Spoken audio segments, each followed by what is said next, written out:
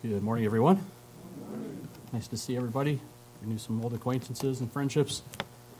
Hello to everyone on the internet. Good to see everybody again. Some friends that I've been making through the Wednesday night Bible studies that I'm sure are watching. Greetings to you and those who may be watching this through the recorded message later on. Today is the 19th day of the third month in God's calendar. We're exactly 100 days from the Feast of Trumpets, so I know we just came through Pentecost, but Feast of Trumpets and the Fall Holy Days are won't be long before they're here. I do get to watch this broadcast usually every week while our services back home are at 1:30. So while we're getting ready or waiting for the time to leave, I do usually tune in. Haven't commented yet, so maybe I'll take John up on that offer and place a comment while we're watching. But the technological marvels that are open to us are simply amazing. The fact that this service is, while there are 30 or 40 brethren here, this service is being broadcast around the world on several different opportunities through social media, is simply incredible. And when you think about it, that we can be in a perpetual state of communication. If you think back 20, 30, 40, 50, 60 years ago, who would have thought we would be in a place like we are today, where we are in a 24/7 state of constant and perpetual communication? But, having said that, are we really great communicators? The fact that we can be in a state of constant communication doesn't mean we have good communication skills. George Bernard Shaw, an Irish playwright from the early 20th century, said that the single biggest problem in communication is the illusion that it has taken place. Think about those profound words for a moment. The single biggest problem in communication is the illusion that we've actually communicated.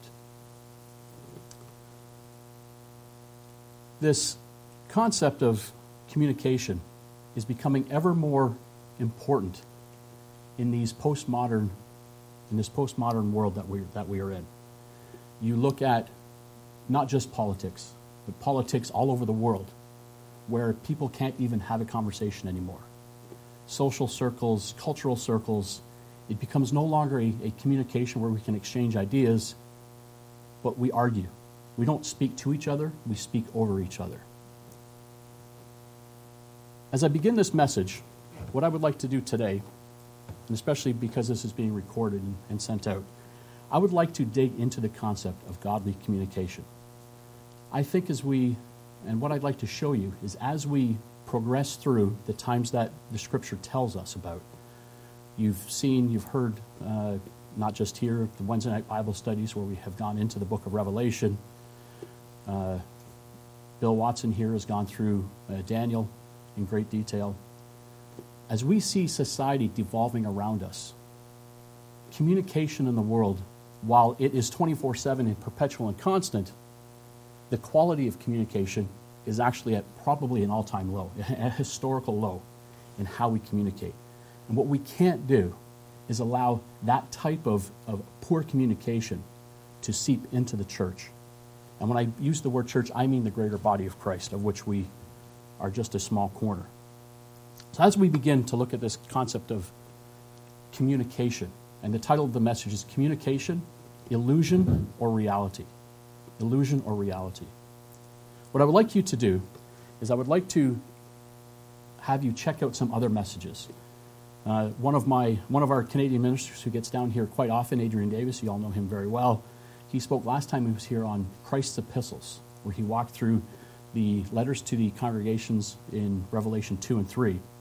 And it was a great summary of his studies on Revelation, but more so, specifically how the messages from Christ in those two chapters should be interpreted by today's body of Christ. And additionally, if you're not familiar with the inner workings of postmodernism and the cultural aspects of that, I would encourage you to check out that episode on the armor of God. So the topic I'm talking about today, godly communication, illusion or reality, while it can stand on its own, it really is a support for these other messages that we're seeing develop in the Church of God here.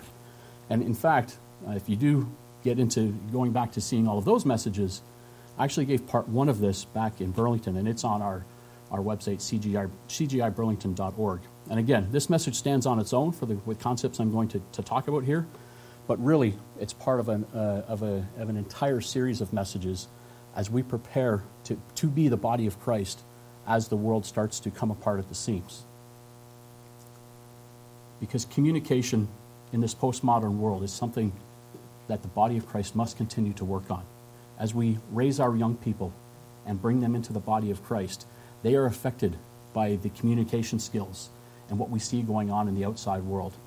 You see the example last week of Tommy Robinson over in Britain, being hauled off to jail, indicted, tried, and jailed within 3 hours.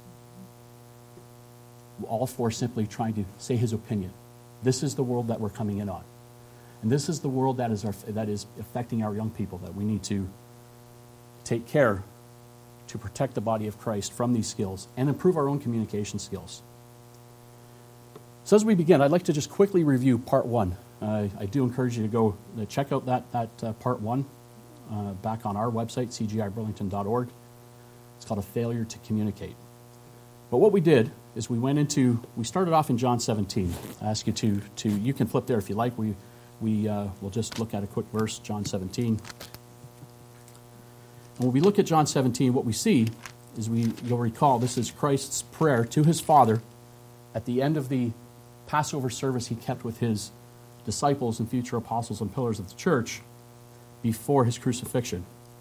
And when you go down to, you see verse 3, where Christ prays to his Father and says that eternal life is knowing you, the only true God, and Jesus Christ whom you have sent. And we know that throughout Scripture, the basis of Scripture is relationship. Relationship with God the Father, relationship with Jesus Christ, relationship with each other. When you drop down to verse 20, and we see the end of his prayer, his focus there becomes on unity. Let my people have the unity that you and I share, he prays to his Father. Again, this is all about relationship. He is the Logos. Logos means word. We hear from God through the word, and the written word here is obviously our scriptures, the word being Jesus Christ himself. The body of Christ is predicated on relationship. Relationships are predicated on communication. We're all in relationships. Parent-child relationships, husband-wife relationships, grandparents relationships, employee-employer relationships, friend relationships. All relationships are predicated on communication. The quality of our relationships, even our spiritual relationships within the body of Christ, with God, with Christ, is made manifest by the quality and how well we communicate. How well do we really communicate? We see examples in Scripture of God and Adam before woman was created.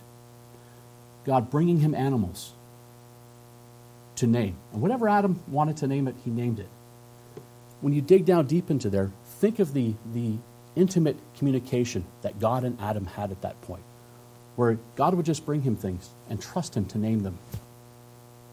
And then we see what happened when communication went awry in the garden. We see a great example of Abraham back and forth with God about the number of people that God would require to be devout people so he would prevent Sodom and Gomorrah from being burnt. That was an amazing example of Abraham going back and forth with the Father to get to that point. We see other examples of poor communication skills in Scripture.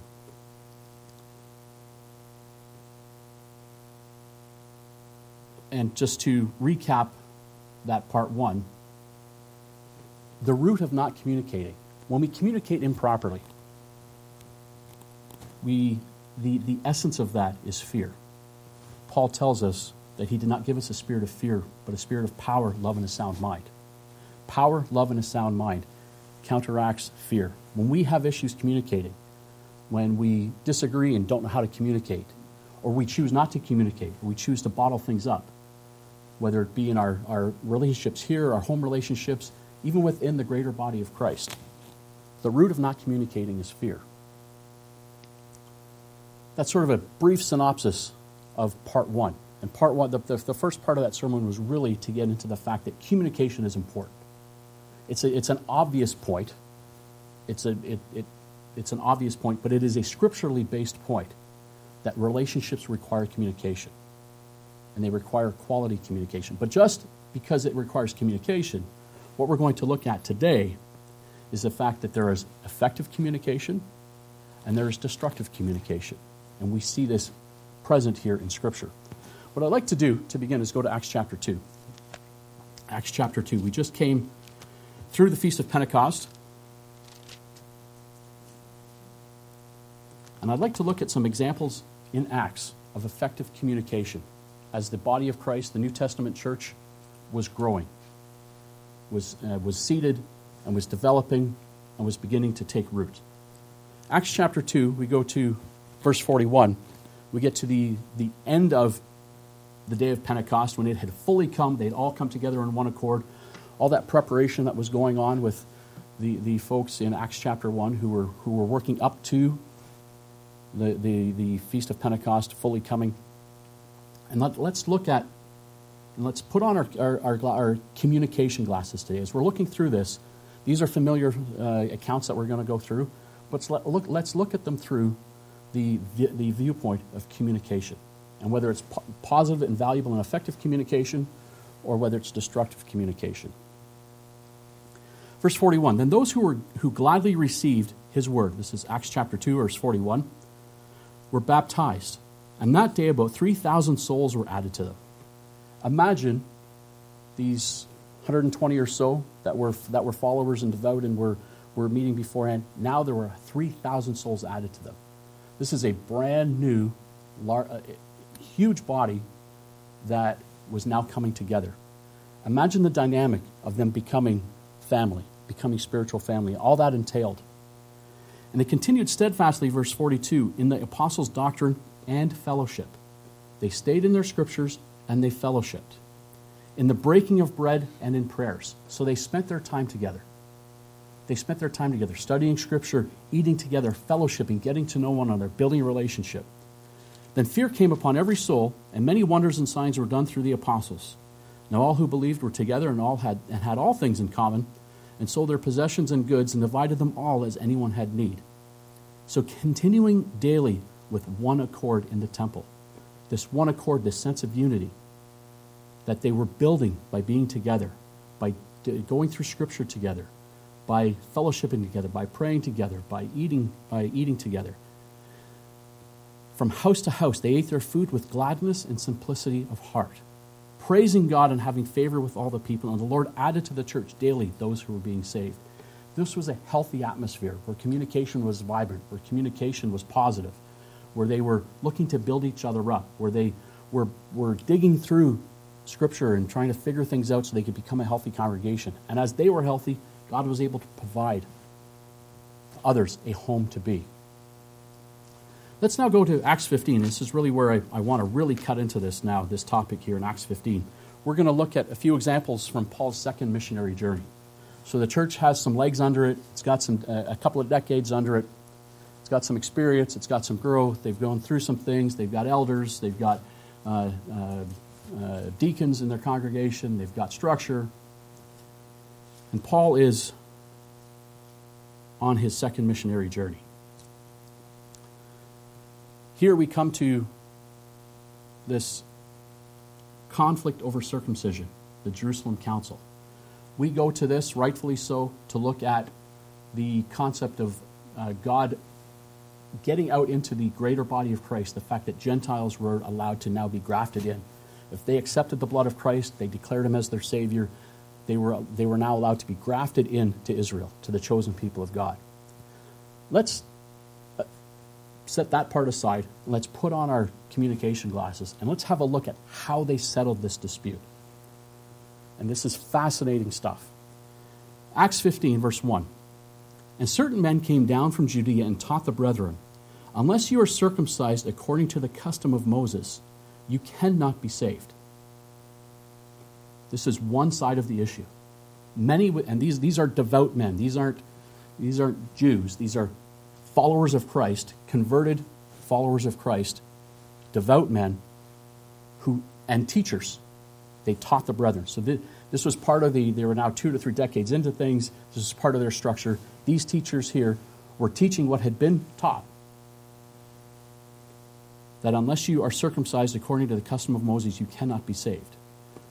You go back to earlier in Acts, we see that God, through Peter, showed him through his dreams that this was something that needed to be looked at again. And then Paul took on that mantle. Verse 2, therefore, when Paul and Barnabas had no small dissension and dispute with them, they determined that Paul and Barnabas and certain others of them should go up to Jerusalem to the apostles and elders about this question. No small dispute or dissension. This was a huge, huge topic. People were teaching what they had always been taught, that you must be circumcised. We've got folks like Paul and Barnabas, and we know Peter was on board with this, that this was no longer true. This was no longer part of the teaching. That God had brought them along to where this was not true. This was no small dissension. We go back in our history, whether you go internally here or you go into the greater body of Christ, all of the little issues that have split up God's people. This was, are Gentiles allowed to be grafted into Israel?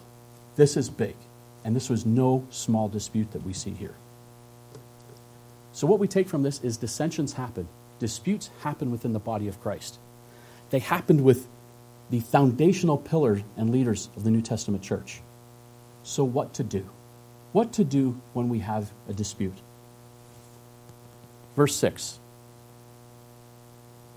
The apostles and elders came together to consider this matter. As we read through some of these things, let's not read over some of these words. The words that Luke used from the Greek are very, very important. Pull out your Strongs. Look up some of these words. This is what we're going to do here to dig into this a little bit. They came together to consider this dispute. The word consider is from Strong's, number 1492 in the Greek lexicon, the word eido, E-I-D-O. And it means to fully appreciate, perceive, or to comprehend. Then Strong's goes on to describe this word to say to bridge the gap, follow along, to bridge the gap from physical seeing to mental and spiritual comprehension. There is a dispute going on here with two very clear sides. They came together to see what is the real problem here. You've been into little spats with someone, and oftentimes once you get down to the root of it, it really wasn't what you were actually discussing. It's something else that was buried deeper. Maybe there's a trust issue. Maybe there's some other issue underlying it. What they did first to settle this dispute was to figure out what the real problem was. Let's talk about what the real problem is. We think we know what the problem is, but let's get right down to it and agree that, okay, we figured out what the problem is. That's one. Let's go on to verse 7. And when there had been much dispute, we naturally would then just read what Peter says here. This word dispute is equally as important as the word consider. Remember what they were doing. There's an acknowledgement that there's two sides. They come together and they bridge the gap. They figure out what is the real underlying issue here. They weren't just, I think we have a problem. That's not that word consider. This is figuring out what is the real problem here. This word dispute, used here in verse 7, is 4803 in Strong's. Susatesis, and I've probably messed that up. Susatesis, 4803. And it means mutual questioning. Mutual questioning. They weren't at the point of arguing. That's not what that word dispute here. They're not arguing over each other like we see in Congress or Parliament back in Canada. They had arrived, they'd considered the matter, they'd got down to brass tacks to figure out what the real issue was, and now they were mutually questioning each other. Mutually questioning each other. Seek first to understand, Stephen Covey wrote, then to be understood. If we want to get to the root of an issue, I need to know how you're seeing it. Today, what we see is you need to hear how I see it. And if I yell louder, if I speak louder, if I speak first, you won't have a chance to get your side in. How the apostles did it, how the leaders of the New Testament church did it, is they listened. I'm going to ask you some questions because I need to get inside your head and see how you see it. I value the body so much that I don't like that there's a dissension here. This was a huge dissension. This was a huge question. So they got down to this by considering the matter, figuring out what the real issue was, and then asking questions of each other. Think of how that would work in any of the disputes you see in Parliament, in school, in the university circles, in whatever circles you're in. If people stopped and asked questions to see how you... Please explain how you're seeing this. It is so clear to me that Gentiles should be allowed into the body of Christ. But you're my brother or my sister, and you're so adamant about this. Please show them. Please, how do you see it? What are you seeing Scripture somewhere that I'm not seeing? Please help me understand. Part of effective communication in a contentious dispute involves listening and asking questions. Listening and asking questions. That's what they did to start the process in resolving this dispute. Then we won't go into reading much of the rest of this. What we see here provided, and you can follow the story through here as Luke wrote it, Peter then provides concrete evidence of where God clearly directed him to accept converted Gentiles into the body.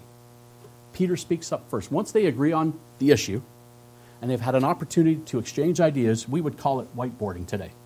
Whiteboarding both sides, figuring things out. Once they had an opportunity to do all of this, see everything from each other's side, get a full, complete understanding of where the issues are, Peter then stood up and presented evidence from his life where God had directed him to change his mind. And we see some of that covered by Luke earlier in Acts through his dreams and his interpretation and understanding of those dreams.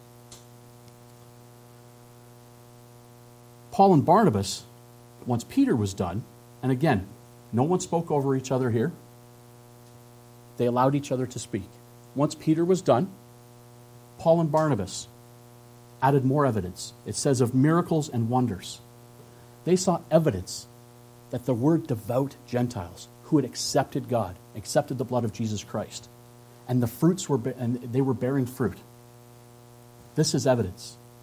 These miracles and wonders that they were able to, in their journey, they were able to provide to the conversation and to the resolution here. Then we see down further on in verse 14, 15, 16, and 17, which we won't read either. We see James. It came his turn, and he backed Peter up by citing Scripture, citing some of the Hebrew Scriptures. Rational discussions, listening to one another, getting to the root of what the issue is, questioning each other, seeing how everybody was seeing it, then opening your Bibles for scriptural support, providing evidence of where you see God working. This is how they came. This is how they handled this dispute. They didn't yell over each other. They didn't go start different groups. They talked quietly, rationally. And we'll see where they came to in this spirit of sousatesis, of mutual questioning. Verse 22. Then it pleased the apostles and the elders with the whole church to send chosen men of their own company to Antioch with Paul and Barnabas, namely Judas, who was also named Barsabbas, and Silas, leading men among the brethren. It pleased them to come to a decision. It pleased them to come to a decision. And then they properly communicated it to the body. They wrote a letter that they all signed. It was clear whether they signed it or not. It was clear that they made it clear through the writing of the letter that everybody that was there was for this. And they distributed this letter amongst all the churches. Then they selected some of the folks that were there to go out and talk to the congregations about this and answer questions. Isn't this an amazing form of dispute, reconciliation, and resolution? Compare that today to the university circuit, to the political circuit, your country, my country, Europe, wherever. It's all the same. And how we speak over each other. I don't want to hear you. I'm going to be louder than you. Acts 17.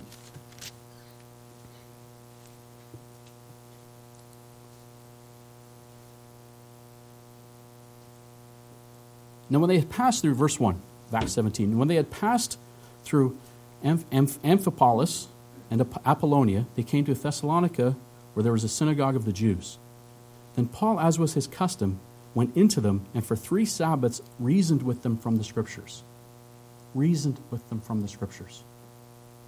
He took their Scriptures and talked to them and reasoned with them and tried to get inside their heads and have them get inside his head. We see, when you read further down, some were not persuaded. Verse 5, the Jews who were not persuaded became envious, took some of the evil men from the marketplace, gathering a mob. We see that today. I don't like what I'm hearing from you, so I'm going to hurt you. Physically, verbally. That's what we see today. We see violence. We see people turn to, I don't like what you're saying, so I'm going to be louder than you. I'm going to be stronger than you. I'm not going to listen to you. We see some of the folks back then did this to Paul.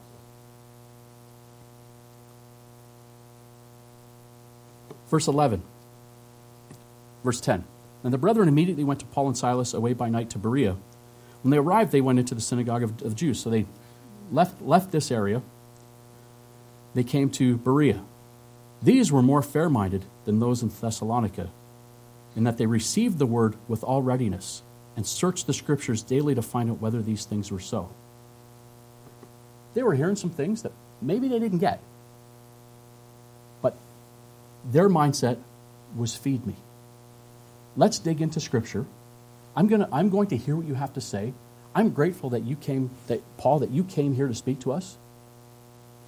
I'm going to hear what you have to say. And then what I'm going to do is I'm going to open my Bible, and we'll figure out if it matches up with what it says. Compare that to how the Jews reacted to Paul back in Thessalonica. Completely different. This, we see the Bereans in the spirit of Susatesis that we read about back in the Jerusalem Council, that was filtering down from the leadership, that resolved that dispute. They were more fair-minded, these folks. We see further on, Paul went to Athens, verse 16. His spirit was provoked within him when he saw that the city was given over to idols. And here, we don't have time to dig too much into this, but down in verse 22, Paul stood in the midst of the Areopagus and said, Men of Athens, I perceive that in all things you are very religious. For as I was passing through and considering the objects of your worship, I even found an altar with its inscription, to the unknown God. So what did Paul do? Did Paul say, that unknown God is evil? You must believe in Yahweh. You must believe in Jehovah. No. He said, I'll talk to you about an unknown God. You believe in an unknown God? Let me talk to you about the unknown God. And he spoke to them from Scripture, from his experience, on terms that they could understand. They believed in an unknown God, so Paul was going to communicate with them on their terms so he could bring them along. Verse 34, some believed. Some believed. So he could have come in railing, but he came to them on their terms. He was so comfortable with his understanding of God's way that he could speak to them however they wanted to. He could speak to Jews as Jews. He could open the law and show them that the law from Genesis right through to Malachi pointed to Christ. Or he could talk to a bunch of Greeks and talk to them about the unknown God and convert. Through him, God converted from both sides. Again, Acts 18, verse 4, we see another example of him reasoning every Sabbath and persuading both Jews and Greeks through reasoning. Calm, rational discussions. So there is a way to effectively communicate, whether we are communicating the gospel, you're communicating our faith, or we're coming to some sort of resolution over disputes that are much smaller than can Gentiles be allowed into the body of Christ. Numbers chapter 12. Numbers chapter 12. While we agree that communication is a good thing in the Bible, in the body of Christ, that relationships are built on communication. Not all communication is good. There is ineffective and sometimes destructive communication as well. Numbers chapter 12, verse 1. Then Miriam and Aaron spoke against Moses because of the Ethiopian woman whom he had married. For he had married an Ethiopian woman. So they said, has the Lord indeed spoken only through Moses? Has he not spoken through us also? And the Lord heard it. Now the man Moses was very humble, more than all the men who were on the face of the earth. Suddenly the Lord said to Moses, Aaron, and Miriam, come out, you three, to the tabernacle of meeting. And we see God taking Aaron and Miriam to task for their treatment of Moses. But again, let's put on our communication glasses and let's look at this through the viewpoint of communication. Did Miriam and Aaron go to Moses with their issue? We got a bit of an issue with you here. We can't figure out, as the leader of Israel, that we heard you married an Ethiopian woman. We know her father's Midianite, and there's some sort of dispute, some sort of confusion here. Can we talk about this? No. What they did was they together spoke against Moses. They didn't speak to Moses. They spoke together about Moses. This is what we see as destructive, and God saw this as destructive. And this was more. Yes, there's a bit of a leadership issue here. Moses was the leader of Israel, but Aaron was also a leader. Miriam was also a leader. We see, as by virtue of her relationship with her two brothers, we see when they crossed the Red Sea, she helped write the song and lead them in song. All three of them held leadership positions. But there's also a sibling issue here. Secretive, gossip-filled, and certainly not what we saw on display at the Jerusalem Council. Them talking over in a corner that it seems their feelings were hurt, that Moses was taking all the glory for himself. And I mean, they came from, they were brothers and sisters. And we've got value to add here.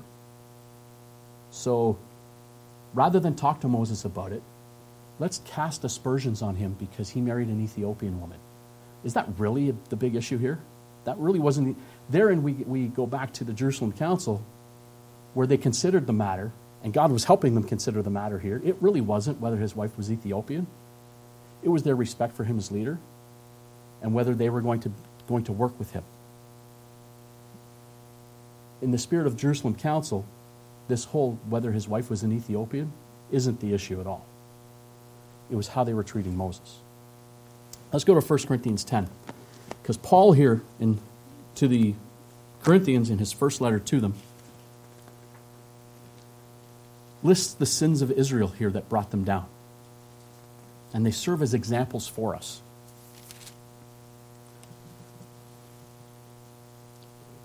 Let's pick it up in verse 6. 1 Corinthians 10 and verse 6. Now these things became our examples to the intent that we should not lust after evil things, as they also lusted. And do not become idolaters, as were some of them. As it is written, the people sat down to eat and drink and rose up to play. Nor let us commit sexual immorality, as some of them did, and in one day 23,000 fell. Nor let us tempt Christ, as some of them also tempted, and were destroyed by serpents. These are some heavy-duty sins that brought them down. Lusting, we see lusting here, sexual immorality, and complaining. Lusting, sexual immorality, and complaining is listed here in verse 10. As some of them also complained and were destroyed by the destroyer. Complaining is on par here with lusting and sexual immorality because it destroys relationships.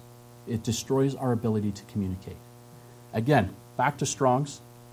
I'm not a Greek scholar, but sometimes it is important to dig in and figure out what these writers were really trying to say with these English words that sometimes develop. And we see one of the hallmarks of our society today is we redefine words. Words are redefined. Marriage is now redefined. There are a lot of words redefined. One of the purposes of going to Strong's is to see what was the writer's intent? What was the Greek meaning back then for using these words? And this word murmur and complain is important here. It's number 111 in the Greek concordance, gogizo. And this Greek word actually is an onomatopoeic term, this words like squish and sloosh, which become words because they sound like the effect that it has. And they took this term, gogizo, for this word murmuring because it was the sound of cooing doves. And it means to murmur, mutter, or grumble in undertone, and to show smoldering discontent, droning on in a low, constant murmur. We see Moses communicating with the people. Sometimes, honestly, he got upset with them, but he communicated. What we saw back there with Miriam and Aaron is this murmuring off in a corner, which God here puts on a same par as sexual immorality and lust, because it hurts relationships. It divides. It does not bring people together. It does not bring people together to resolve disputes. Let's go to Galatians 5. Galatians 5. Here in Galatians 5, we see the fruit of the Spirit, and we also find the works of the flesh. Galatians chapter 5.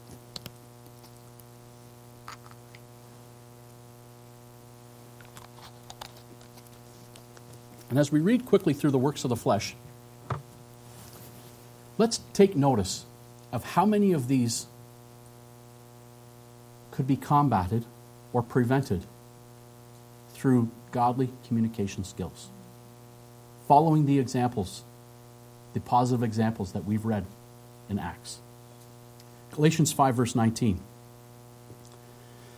Now the works of the flesh are evident, which are adultery, fornication, uncleanness, lewdness, idolatry, sorcery.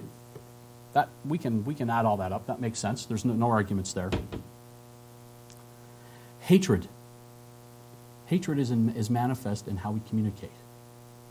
We can't hide our faces. It's hard to hide your face when you hate someone, when you feel hostile towards someone. It's hard to hide your tone. So hatred, part of combating hatred is in how we communicate, and if we communicate it properly. Contentions, which is division and strife. Jealousies, which is played out in rivalry. Here's an interesting one. Outbursts of wrath. Outbursts of wrath. This is how people communicate today. People communicate today by outbursts. If I can be the first, if I can be the loudest, then I win. Selfish ambitions, dissensions, heresies, these are all played out in how we communicate. The strife, the seditions, standing apart. Dissension has to be with standing apart. If we communicated properly, there would be no sedition, no dissension. Heresies. Heresies are where opinions trump truth. Everything should be based on truth, regardless of our opinion. If our opinions differ from truth, that's where we do what they did in the Jerusalem Council and consider the matter. And question each other and figure out where the issue is. And then provide scriptural evidence and evidence in our lives where we do this.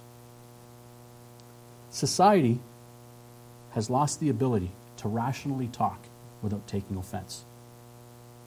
You may not find that here. We don't find it in our congregation either. But as we work towards the return of Christ and we see society coming apart at the seams, and now this gentleman last week that was in prison, jailed, indicted with all in a matter of 3 hours for speaking his opinion. This is where I'm afraid the world is headed. And our young people are in these schools, and we need to equip them to be able to properly communicate, to be able to deal with their differences in a proper way. We need to equip each other in a way to deal with our differences. Because as we saw, even amongst the leadership of the New Testament church, disputes happen. We don't always agree on everything. How we come to resolution, that tells God where we are in our relationship, where we are in our growth. We can't let influences we see in the world creep into the church, creep into the body of Christ. We must be above that at all times. God has his bar, and his bar has never changed. But as society dwindles further and further away from the level that God expects us to be at, we may feel comfortable allowing our bar to fall, but still be above where society is. We can't focus on where we are compared to society. We need to look up and figure out where we are compared to the bar and the level God sets for us. That's the standards we need to compare ourselves to. You go to Ecclesiastes chapter 7. Ecclesiastes 7.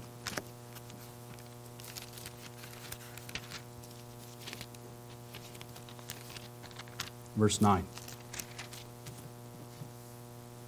Ecclesiastes 7 and verse 9. Do not hasten in your spirit to be angry, for anger rests in the bosom of fools. And this is not righteous anger that he's talking about. This is clearly unrighteous, foolish anger. So don't let anger fester. We have examples of how to deal with festering anger. Let's now go to James 1, companion verse here, James chapter 1.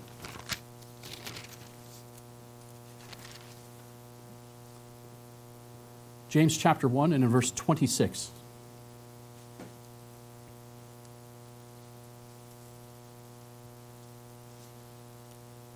If anyone, James 1:26, if anyone among you thinks he is religious and does not bridle his tongue, but deceives his own heart, this one's religion is useless. We can do all the things we want to do, look the part, help everyone. If we allow anger to fester and we don't bite our tongue and deal with our communication properly, all of the works that we do will be chalked up to uselessness. That's how important how we communicate is to God. Because how we communicate, how we deal with our anger, how we deal with our tongue, shows God and shows everybody else where we are on our journey with him. Are we really all in? Will he really find faith when he comes back? Part of that is made manifest through our communication. Let's go to 2 Timothy 2. 2 Timothy 2.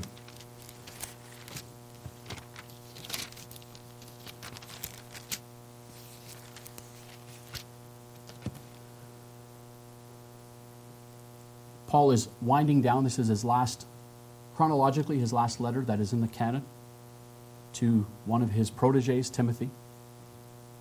And he's winding down his second letter to him. And we'll pick it up in verse 14.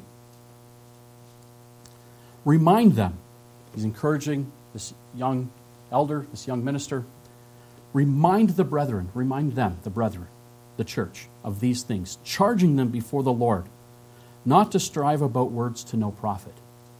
When we communicate, it should be edifying. It should be profitable.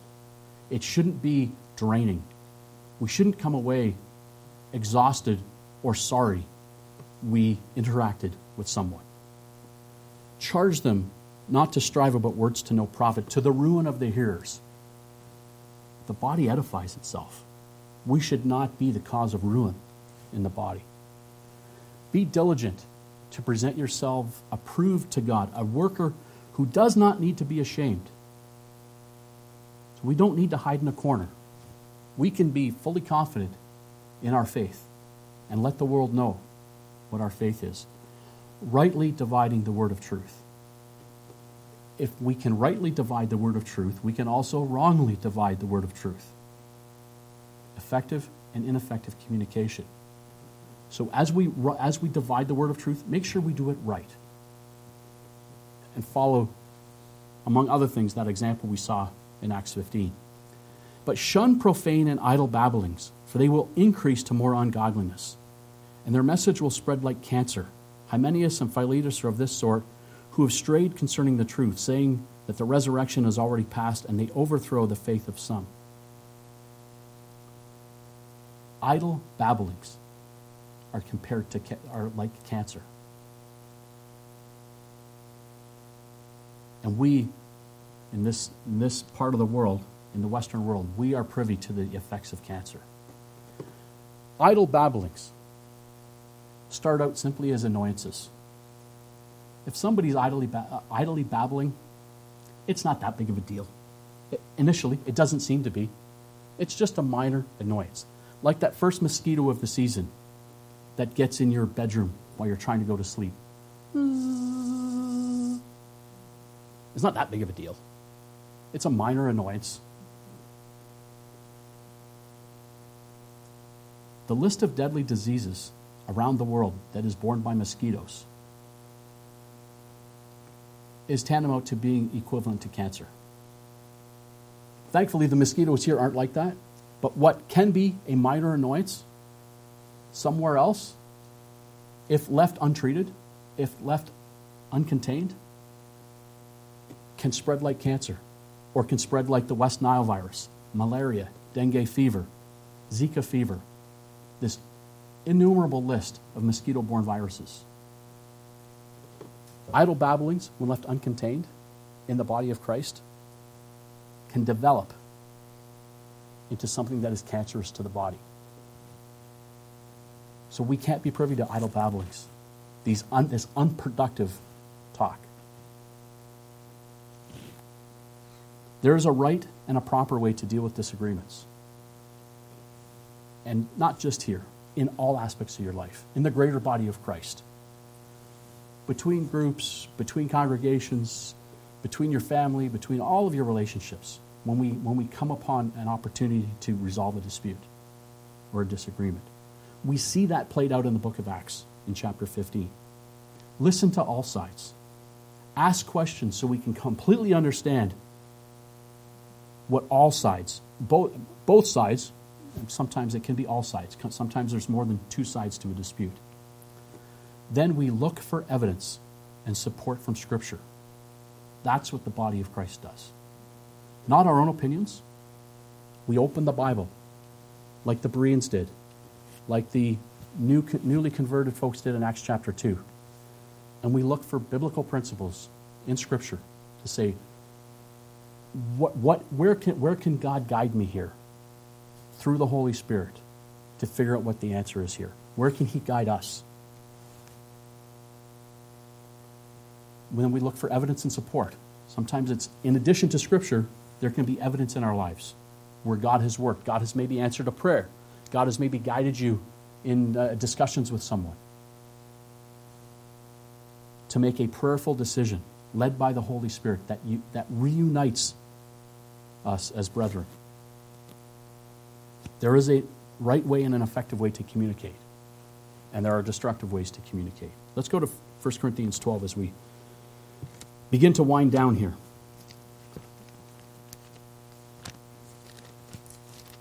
So communication is good. Communication is necessary. But there are effective and ineffective, destructive ways to communicate. How do we work towards healthy communication? 1 Corinthians chapter 12, verse 12. And again, this topic will not be completely covered in one sermon. There are many extensions to this topic of communication. But just a couple of hints here as to we work towards healthy communication. Verse 12 of 1 Corinthians 12. For as the body is one and has many members, but all the members of that one body, being many, are one body, so also is Christ. For by one Spirit we were all baptized into one body, whether Jews or Greeks, whether slaves or free. We all come into the body of Christ with roles, with baggage. Whatever your baggage is, It makes you who you are. It makes you who you are. But you are first and foremost a part of the body of Christ. And we are united by the Holy Spirit. So if ever you find yourself in a dispute in the body, think first that this is a brother or a sister, and you are united by the Holy Spirit. You are united by the Holy Spirit. Whether Jews or Greeks, whether slave or free, and we all were made to drink into one spirit. We were both in the dispute in the body. We were both baptized by Christ. We both partook of his blood. He shed it for each of us. For in fact, the body is not one member, but many. We are all one body. There's only one body. Any other behavior, if I put anything ahead of the body of Christ, it's idolatry. Serving me versus serving you places me ahead of God. And that breaks the first commandment. Anything short of having the body of Christ in mind is idolatry. Serving the self before God, Christ and his body. Gossip, murmuring. These all drive wedges anywhere in the body. And it can be easy to do. It can be easy to do. Let's go to Hebrews 13.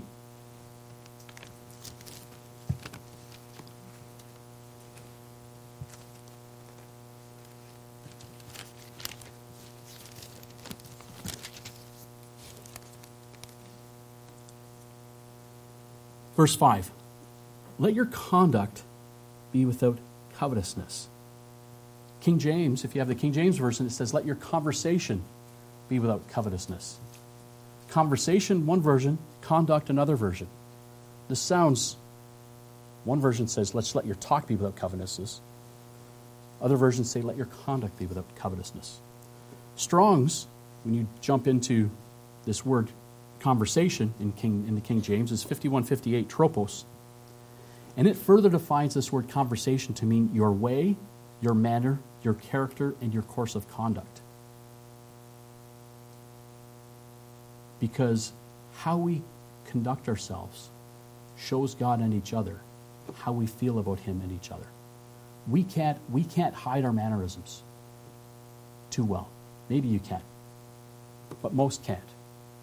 If there is dissension within us, it's hard to hide. If I am in a healthy place with God and everybody, we can disagree on something, and you'll be able to tell we're still brothers and sisters. And I'm still first and foremost putting the body of Christ first. Let your conduct, let how you converse, how you communicate, not be self-serving. That's what Paul is telling here. That's what Paul is defining here. Our words, how we communicate and interact, all reflect where we have gaps in our Christian walk. As deep as the lessons we are learning when we study, like you've studied here, the book of Daniel, like we've studied back home the book of Revelation, the book of Hebrews, as massive as these studies are on where the body of Christ is headed, what we need to be attentive to the closer Christ returns, how this affects the entire process of sanctification from when we became baptized and we struggle through this life until we reach our stage of glorification. So also is this all-encompassing topic of communication. When we boil things down, the relationships we hold are made manifest by our communication.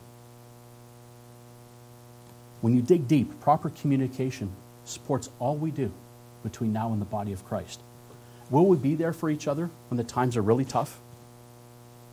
Or will we, as Matthew 24 indicates, be part of the group that turns its back on each other and betrays each other?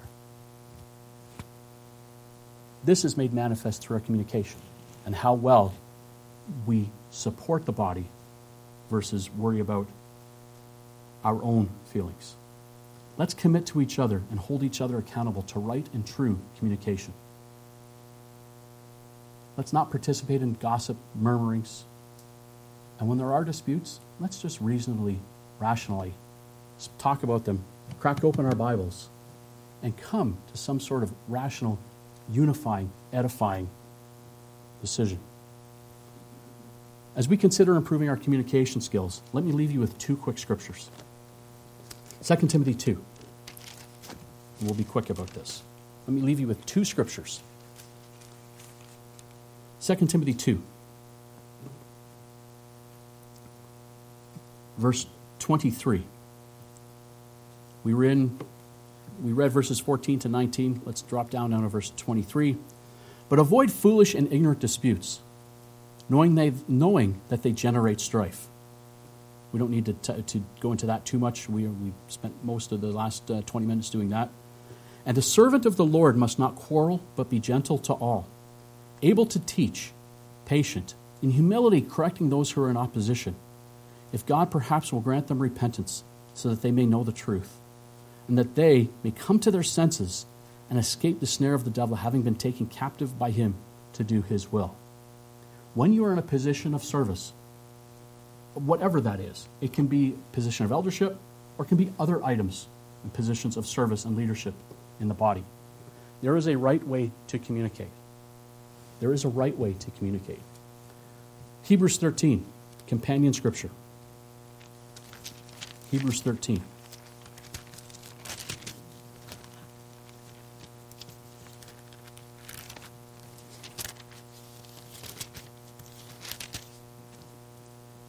Verse 17.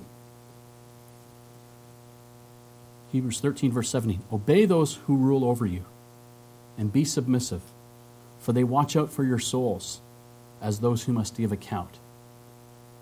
Let them do so with joy, and not with grief, for that would be unprofitable for you. When you are in a position of service, as we read in Timothy, there is a right way to communicate. As we read here in Hebrews, when you are in a position of being served or of having leadership over you, in whatever that is, from a ministerial standpoint or any other number of opportunities where we have groups that lead, there's also a right way to communicate. In both cases, proper communication both protects the relationship and encourages more and joyful service. We read what Paul wrote there.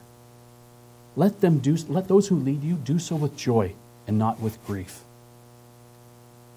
When we are in relationships with God and the body of Christ, it is made manifest in how well we communicate. Our relationships are made manifest in how well we communicate. Satan is the god of illusion. Don't fall prey to the illusion that communication has taken place when really it has not.